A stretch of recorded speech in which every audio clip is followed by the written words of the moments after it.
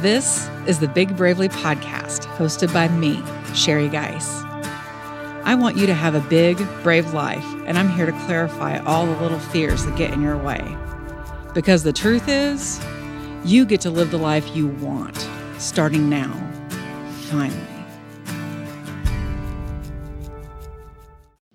Hi, I'm Sherry Geis. I'm a life coach.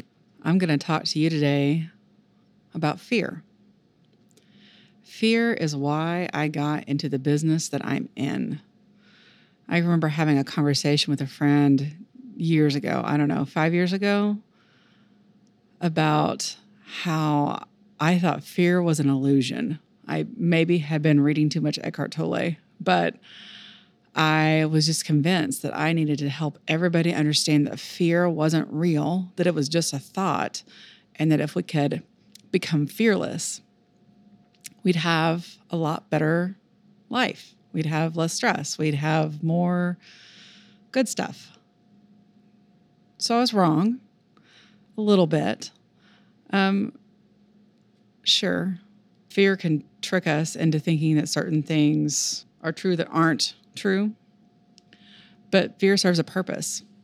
And the bigger thing I had wrong in there is that fear is real. Like, you can't be fearless. There's a certain medical condition that's a result of a viral infection that eats your amygdala. Those people are fearless. They also have a lot shorter lifespan because we need fear. We need to be afraid when it's appropriate so that we can take care of ourselves, so that we can be safe.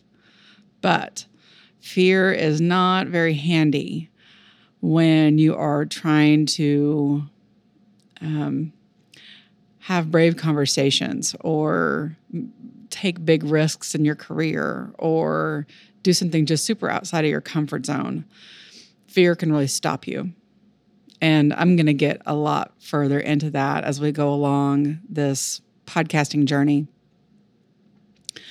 But I want to back up a little bit and talk about, why do we have fear? Why is it important?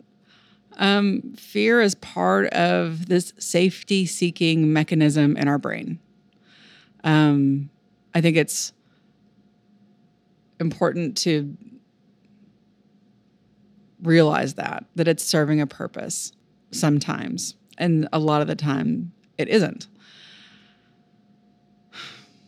So when fear is useful, let's say you're stepping off of a curb and there's a car coming, fear takes action and has you step back or throw your body back. You have an immediate response so that you stay safe. If there's a bear nearby, which has happened to some friends of mine camping, suddenly there's a bear in the campground and they have to take quick action. They have to mobilize their bodies and get to safety. And that's part of your stress response. That's part of your automatic physiology, and it's awesome. It keeps you safe. But that automatic need, that automatic safety-seeking thing, we can kick into that when there's not a bear, when there is no real threat. We can just kick into that when we are scared about losing someone or worried about what people will think. And I think that's probably where I was at when I was thinking years ago that fear isn't real. Fear is an illusion. It doesn't. You don't have to follow the orders of fear, but it does take some self-awareness. And I think that's what I'm really going to be after with regards to this podcast that I'm recording, bringing to you imperfectly, is that I want people to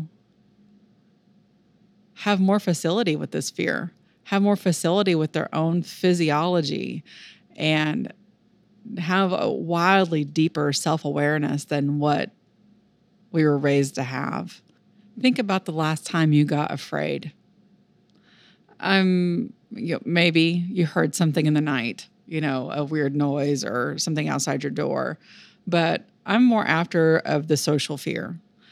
Think of the last time that you got afraid of a person or a conversation or a boss, or afraid of what someone might have thought of you. How could that have gone differently? How do you wish that would have been? How was it?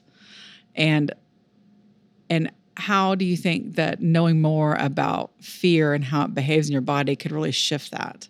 What if you went into that brave conversation with the knowledge that you weren't going to be humiliated, that you weren't going to be judged, that whatever the person on the other side of that conversation has to say is not going to have a catastrophic impact on you? What would life be like? I could tell you because I've experienced the shift from fear to braveness.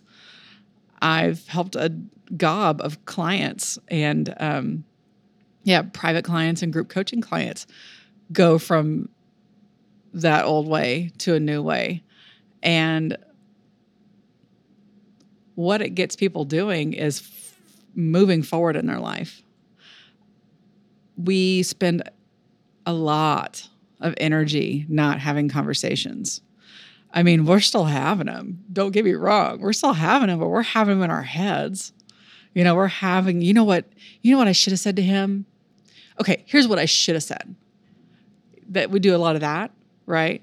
Or often when I'm talking with someone, I thought this and this thing and that thing and this thing. And I pause and say, well, did you say that out loud? Oh, well, no. I can't say that to them. And I'm like, why not?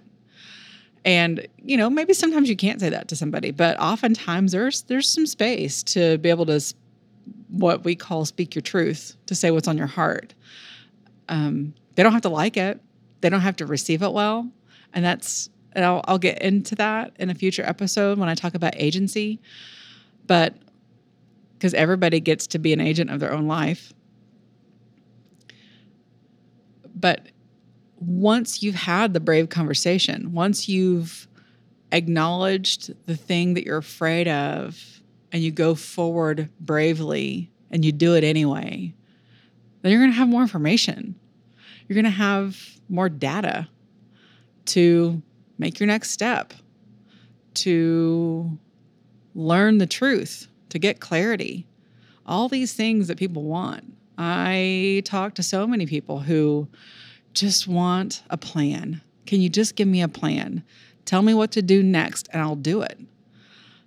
I was talking to a client yesterday about this. This is a big thing for her, wanting to have certainty. And I said, well, okay, let's just play that out. Like, what would happen if this person that you consulted gave you entirely all the steps that you need to take? Like, gave you the total plan incomplete? Like, do you want to give all of your choices over to another person?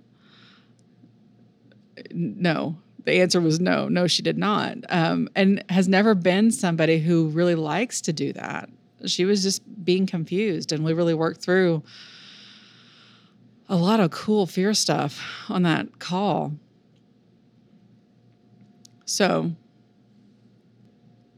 what I can promise you is this one little episode is not going to resolve all the fear in your life. Like, that's not a thing that's possible. But what I want is to shine a light on what this stuff really is so that you can see it for what it really is, because that is where it's true, how it's illusionary. It says it's one thing, but it's actually something else. We're going to go way deeper into this stuff as we go along, because self-awareness is not binary, not even a little bit. There's a lot of nuance. There's paradigm shifting. There's paradoxes. There's an unfortunate amount of paradoxes. It's very disappointing. I would love for things to be straightforward, but that's just not the way it works. At least not from where I'm sitting. At least not for people who are interested in living bravely, which is the people that I most want to work with. And those are the people who most inspire me. I'm not in this for fame and fortune. I'm in this to help people have a better life, to have more ease, to have better relationships, not just romantic, but with their kids or with their coworkers. I mean, you spend 40, 50, I bet some of you spend 60, but we spend a lot of time with people that we work with. And if we're always afraid of them or always defending ourselves against them, like that's a miserable length of time to be in that mindset each week. And that way of being has a huge impact on your health and your wellness. And we're going to talk about all those things. I suppose the biggest takeaway from this particular episode is that I want you to know that fear is real and is wonderful when the context is right, and is not serving your life when the context is wrong.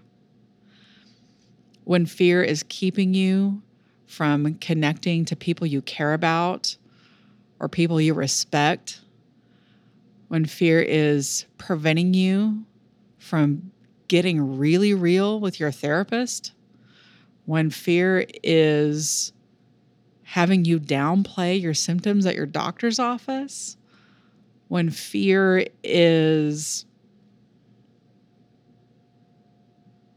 keeping you playing really small in your life,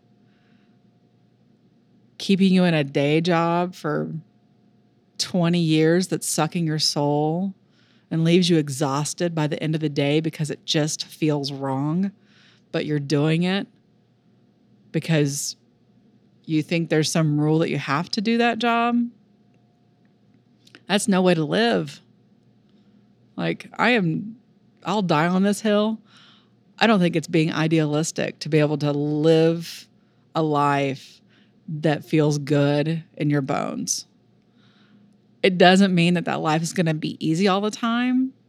I've been living this way for a number of years now, and it is not easy, but it is deeply fulfilling and far more interesting and authentic.